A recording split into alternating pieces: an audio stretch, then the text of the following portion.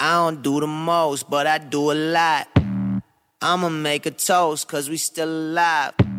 No big, I feel like Pac. I shoot a shot.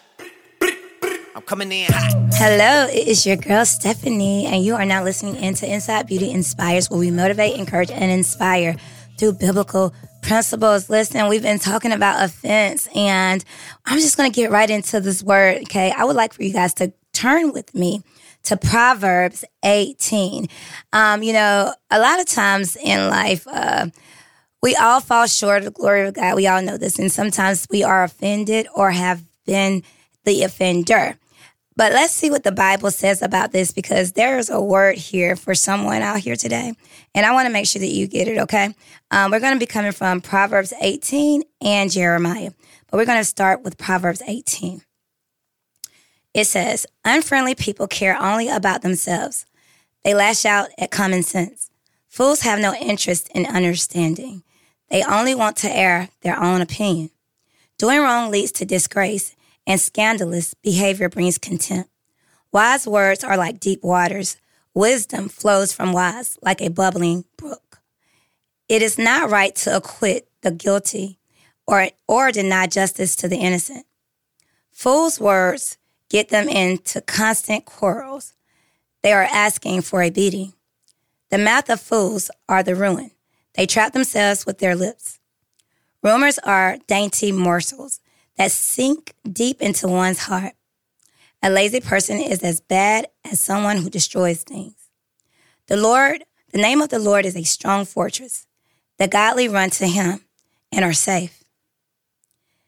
The rich think of their wealth as a strong defense. They imagine it to be a high wall of safety. Haughtiness goes before destruction. Humility precedes honor. Sprouting off before listening to the facts is both shameful and foolish. The human spirit can endure a sick body, but who can bear a crushed spirit? Intelligent people are always ready to learn. Their ears are open for knowledge. Giving a gift can open doors. It gives access to important people.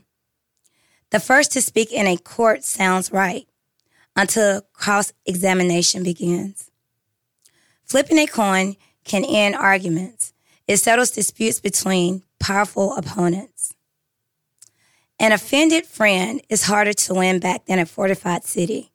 Arguments separate friends like a gate locked with bars. Wise words satisfy like a good meal. The right words bring satisfaction. The tongue can bring death or life. Those who love to talk will reap the consequences. The man who finds a wife finds a treasure, and he receives favor from the Lord. The poor plead for mercy. The rich answer with insults. There are friends who destroy each other, but a real friend sticks closer than a brother.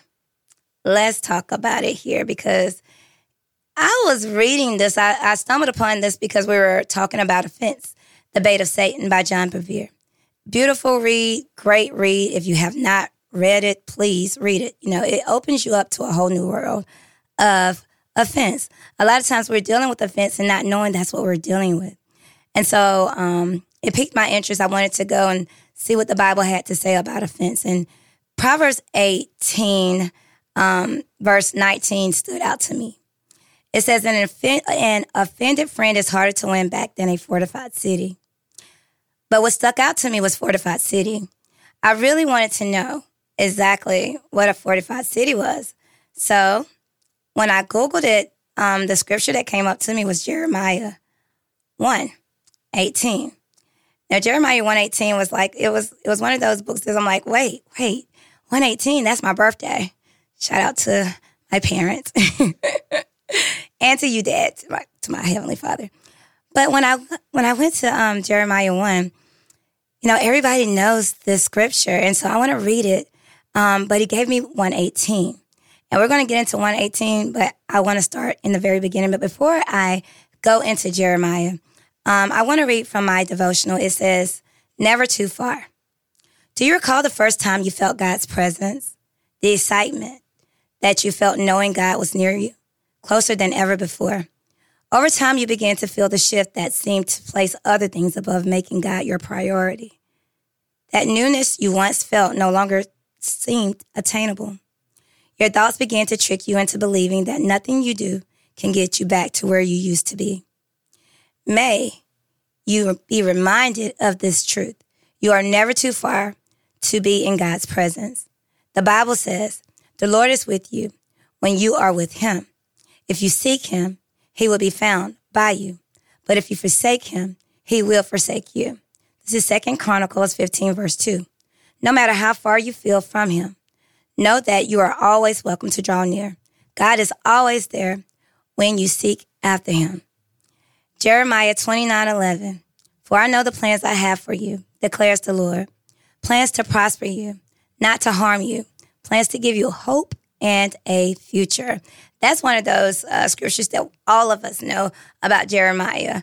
But when we get into the word, we're gonna learn something new today. We're gonna learn Jeremiah 1 and a couple of things that we need to know about Jeremiah 1. So I'm gonna start right here at Jeremiah 1, verse 4. The Lord gave me this message. I knew you before I formed you in your mother's womb. Before you were born, I set you apart and appointed you as my prophet to the nation. So yes, I am addressing the nation today. Why? Because every one of us, well, not all of us, many are called, but few are chosen. And he knew his plans that he had for you before you were even in your mother's womb.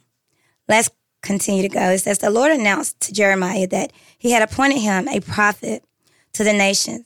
Like Moses before him, Jeremiah protested God's call on his people because he didn't know how to speak. But God had decided before Jeremiah was even born that he would use him in this way, for he delights in demonstrating his great power in human weaknesses. Can we say amen to that? Because, your Father going to take care of you. He's going to look after you because he knows who you are. Oh, sovereign Lord, I said, I can't speak for you. I'm too young. The Lord replied, don't say I'm too young for you. Let's go wherever I send you and say whatever I tell you. And don't be afraid of the people, for I will be with you and will protect you. I, the Lord, have spoken. Then the Lord reached out and touched my mouth and said, look, I have put my words in your mouth. Today I appoint you to stand up against nations and kingdoms. Some you must uproot and tear down, destroy and overthrow. Others you must build up and plant. When I read that, I was like, wow, God, okay, I see you. He was speaking to us and he's speaking to me in a way, because what should we be doing? Building one another up. What should we be doing? Planting or sowing the seeds of words. Whose words? His words. And the only way that you're going to know that is to get into your word. It's not a joke. That Bible has his words in it because they are the living word and they are alive. And once you start to get inside of it, he'll be inside of you. That's when you find yourself, is when you find him. He says, seek first the kingdom of God and all of his righteousness, and all these things shall be added unto you. It's real. It's real. He does this. He's not a respecter of man. So he's going to do exactly what his word says, because it will not return void. It says, happy times were not ahead for Jeremiah when the Lord tells you, do not be afraid of anyone, for I will be with you to rescue you. You're on for some hard times. And if you think about that, that's true, because it's like, okay, well, why are you telling me this, Daddy? What's up? I just don't want you to be afraid. I want you to know that I'm going to always be there with you, because we're going to all go through things, but we have to know that he always has our back. He said, I'll never leave you nor forsake you. It says, nevertheless, God fortified Jeremiah and promised the prophet his divine protection. Jeremiah was going to need it, given his assigned role. The Lord, the Lord, have appointed you today over nations and kingdoms to uproot and tear down, to destroy and demolish, to build up and plant. Jeremiah's message was not one of complete despair and destruction. After the people had experienced 70 years of exile in Babylon, God was going to bring them back to the land and rebuild his temple. Still, it wouldn't be popular. The word of God isn't a popular word. Everybody's not talking about it. People do what they want to do, and let people do what they want to do. Everybody has a choice, blessings and curses, life and death. We all get a choice at it. You know, the Bible tells us to choose life. When you get into it, you actually see that's what it says. It's in Deuteronomy, I believe. But let's keep going in Jeremiah. Jeremiah 1:11. Then the Lord said to me, "Look, Jeremiah, what do you see?" And I replied, "I see a branch from an almond tree." And the Lord said, "That's right. And it means that I am watching. And I will certainly carry out all my plans." Then the Lord spoke to me again and asked, "What do you see now?" And I replied, "I see a pot of boiling water spilling from the north." "Yes," the Lord said, "for terror from the north will boil out on the people of this land. Listen, I am calling the armies of the kingdom of the north to come to Jerusalem. I, the Lord, have spoken." So let's keep going here to see exactly what God is saying because, you know, he's speaking to his people, right? God gave Jeremiah 2 visions to confirm both his close involvement in the prophet's ministry and the basic message of that ministry. The first thing Jeremiah saw was the branch of an almond tree. The almond was one of the first trees in Israel to blossom in the spring.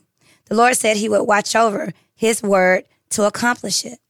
The Hebrew's word for almond and watch sounds alike in Hebrew. Thus, God would see to it that every word he gave Jeremiah to deliver would blossom and come to pass. So, did Jeremiah have an assignment? Absolutely. Do you have an assignment? Yes, you do. Many are called. And when God gives you an assignment, you have to fulfill the assignment. We all know the story of Jonah. He tried to run. Everybody, if we can be honest, we all have tried to run. If you've been called into ministry, that was not your first go. And you probably tried to run and be like, I don't think he's talking to me. But when he's calling you, right? Let's keep going.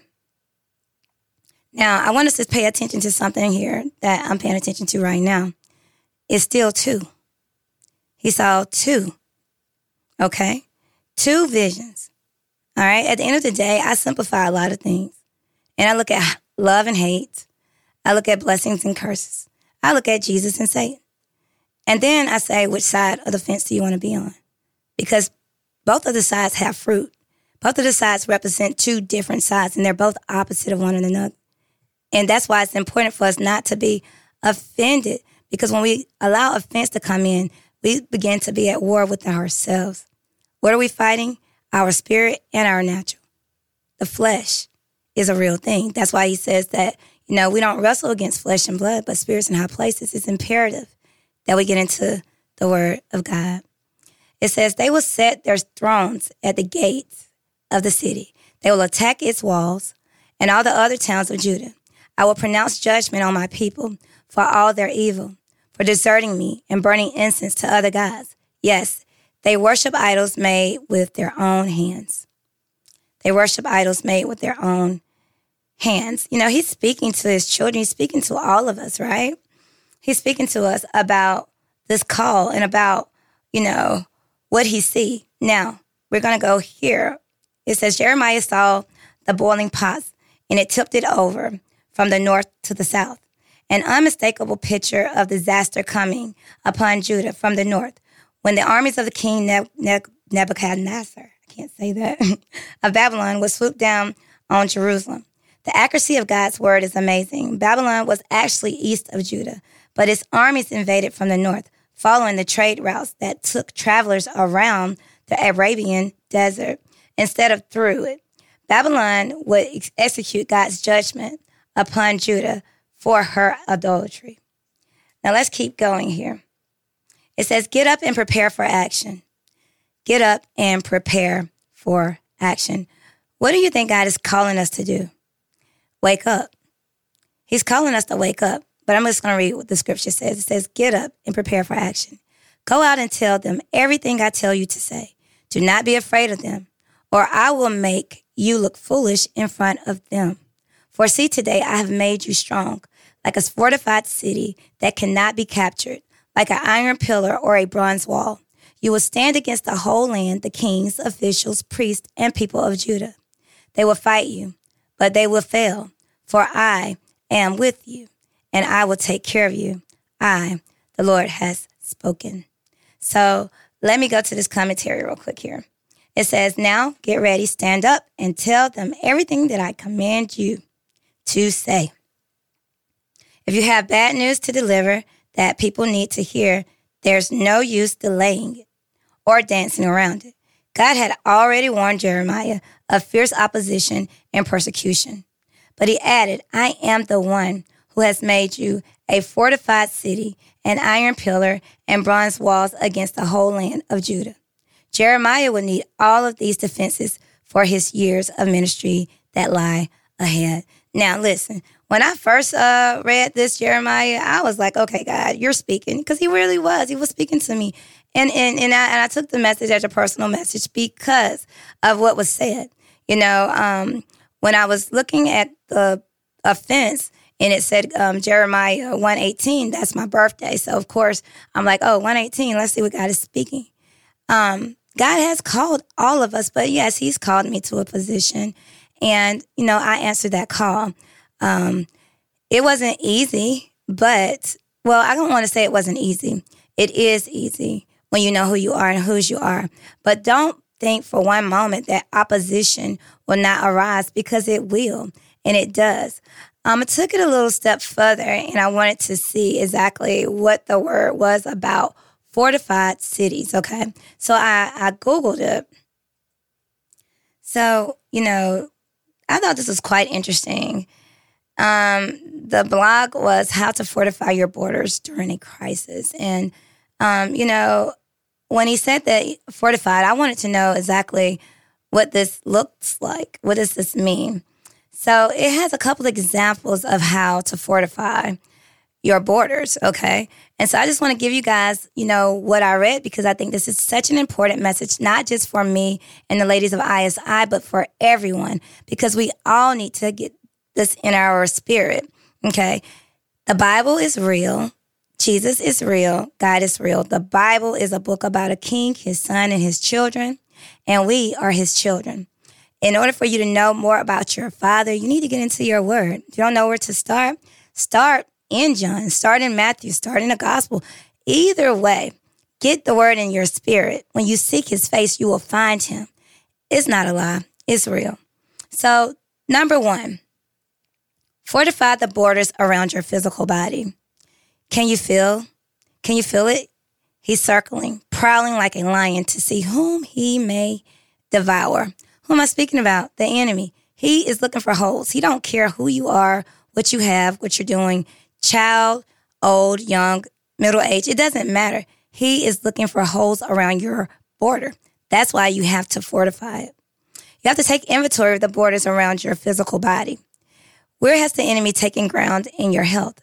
Does he have you convinced that you'll always have those allergies, that you'll always or you'll never be able to lose weight, that you're certain to inherit your father's heart disease, that you'll contact COVID? He wants you to believe the lie that he gives you in your mind. You have to fortify that part of you. Your body, your health, it matters. It says don't leave even a small breach in your fence. Fortify the borders around your body with these simple tools. Speak only health and healing. Don't blow a hole in your borders with your own words. Obey the natural laws. Diet, exercise, stay out of stress, laugh. Read healing scriptures even when you don't think you need them. Expect to live a divine health all the days of your life. Plead the blood of Jesus Christ over your physical health regularly. Declare Psalms 91 for protection over your health every single day. Rebuke the enemy and tell him to get lost. He will. Let's go to the next one. Fortify the borders around your money. It says now that your health is taken care of. Let's move over to your finances. The enemy has come to your borders to steal from you, and not just a few pennies either. He wants it all. He is against you, against your happiness, against your ability to give to others, against your ability to live the abundant life Jesus died to provide for you. He's especially eager to break in during a crisis when your faith might be challenged. So what do you do to prevent thieves in the natural from stealing your goods? You lock your doors, and you might have a car alarm. You protect your PIN number on your debit card. You take steps to keep the thieves away, right? So we need to do the same thing in the spiritual realm. Here are some ways that you can protect your money in the spiritual realm. Tithing. This is a biggie, and it's simple. Really, no tithing, no borders. Even in crisis, why do you think the devil has worked overtime to keep people convinced it's unnecessary? Don't be caught with your borders open. Tithe. Giving. How does giving money always protect your money? Easy. It keeps you in line with God's word. Obedience in major fortify. Prevents you from loving money, and it keeps you into a continual flow of sowing and reaping. Stay out of debt. Now here's a real one. It gets sticky here. You need it now. You want it now. And they have 0 interest for 90 days. Cool. No, not cool. And it's a trap. When you borrow money, you're moving into a covenant with a lender who suddenly has the authority to blow holes in your walls around your finances. Best stay clear. And last but not least, speaking right words. Speaking the right words. We just spoke about this in Proverbs 18. There is life and death in the power of your tongue. Can't seem to get ahead financially? Facing a financial crisis? How can we put this delicately? You need to watch your mouth. Yep, that's the ticket. Keep your words in line with God's words. It's the way to increase. Keep telling the world or yourself that you'll never get ahead, and don't be surprised if you never get ahead because you're telling yourself you'll never get ahead. These words have actions. They have life. There's life and death. They do mean something, and you can produce your life with your own words. Speak the right words. Now, fortifying the borders around your marriage. It says, don't think the enemy is content to just go after your health and money. No, he wants your marriage too. In fact, he knows how he can dismantle marriages. He can destroy families and usually pull off a full assault on their health and money at the same time. Your marriage is a treasure. It represents Christ and the church.